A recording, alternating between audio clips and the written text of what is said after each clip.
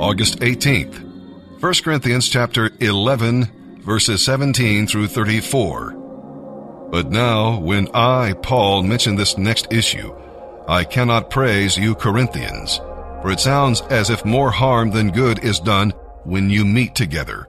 First of all, I hear that there are divisions among you when you meet as a church, and to some extent I believe it.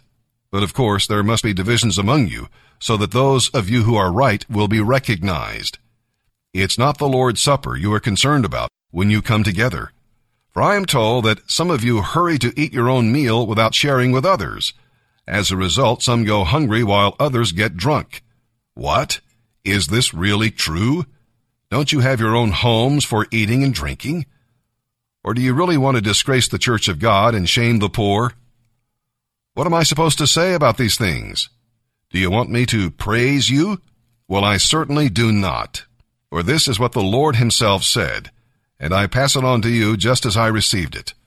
On the night when he was betrayed, the Lord Jesus took a loaf of bread, and when he had given thanks, he broke it and said, "This is my body, which is given for you. Do this in remembrance of me." In the same way, he took the cup of wine after supper, saying, "This cup is the new covenant between God and you, sealed by the shedding of my blood. Do this in remembrance of me as often as you drink it. For every time you eat this bread and drink this cup, you are announcing the Lord's death until he comes again. So if anyone eats this bread or drinks this cup of the Lord unworthily, that person is guilty of sinning against the body and the blood of the Lord. That is why you should examine yourself before eating the bread and drinking from the cup. For if you eat the bread or drink the cup unworthily, not honoring the body of Christ, you are eating and drinking God's judgment upon yourself. That is why many of you are weak and sick, and some have even died. But if we examine ourselves, we will not be examined by God and judged in this way. But when we are judged and disciplined by the Lord, we will not be condemned with the world. So, dear brothers and sisters, when you gather for the Lord's Supper, wait for each other. If you are really hungry, eat at home, so you won't bring judgment upon yourselves when you meet together. I'll give you instructions about the other matters after I arrive. Jesus was no coward. I want to tell you something. Jesus lost his life at Calvary, but he didn't lose the fight.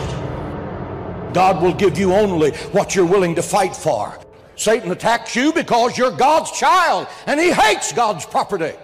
Satan attacks you because you're the light of the world, and he's the prince of darkness. Satan attacks you because you're the truth, and he's the father of lies. Satan attacks you because you're a soldier of the cross. You're anointed. You have the word of God. You have covered by the blood of Jesus Christ. You can take the sword of the truth of God and attack the gates of hell. You're a threat to him. Whenever you roll over in bed, every devil in Bexar County gets a migraine headache. That's why he hates you. Put on the whole armor of God and fight back. Quit allowing him to attack your health. The Bible says by his stripes we are healed.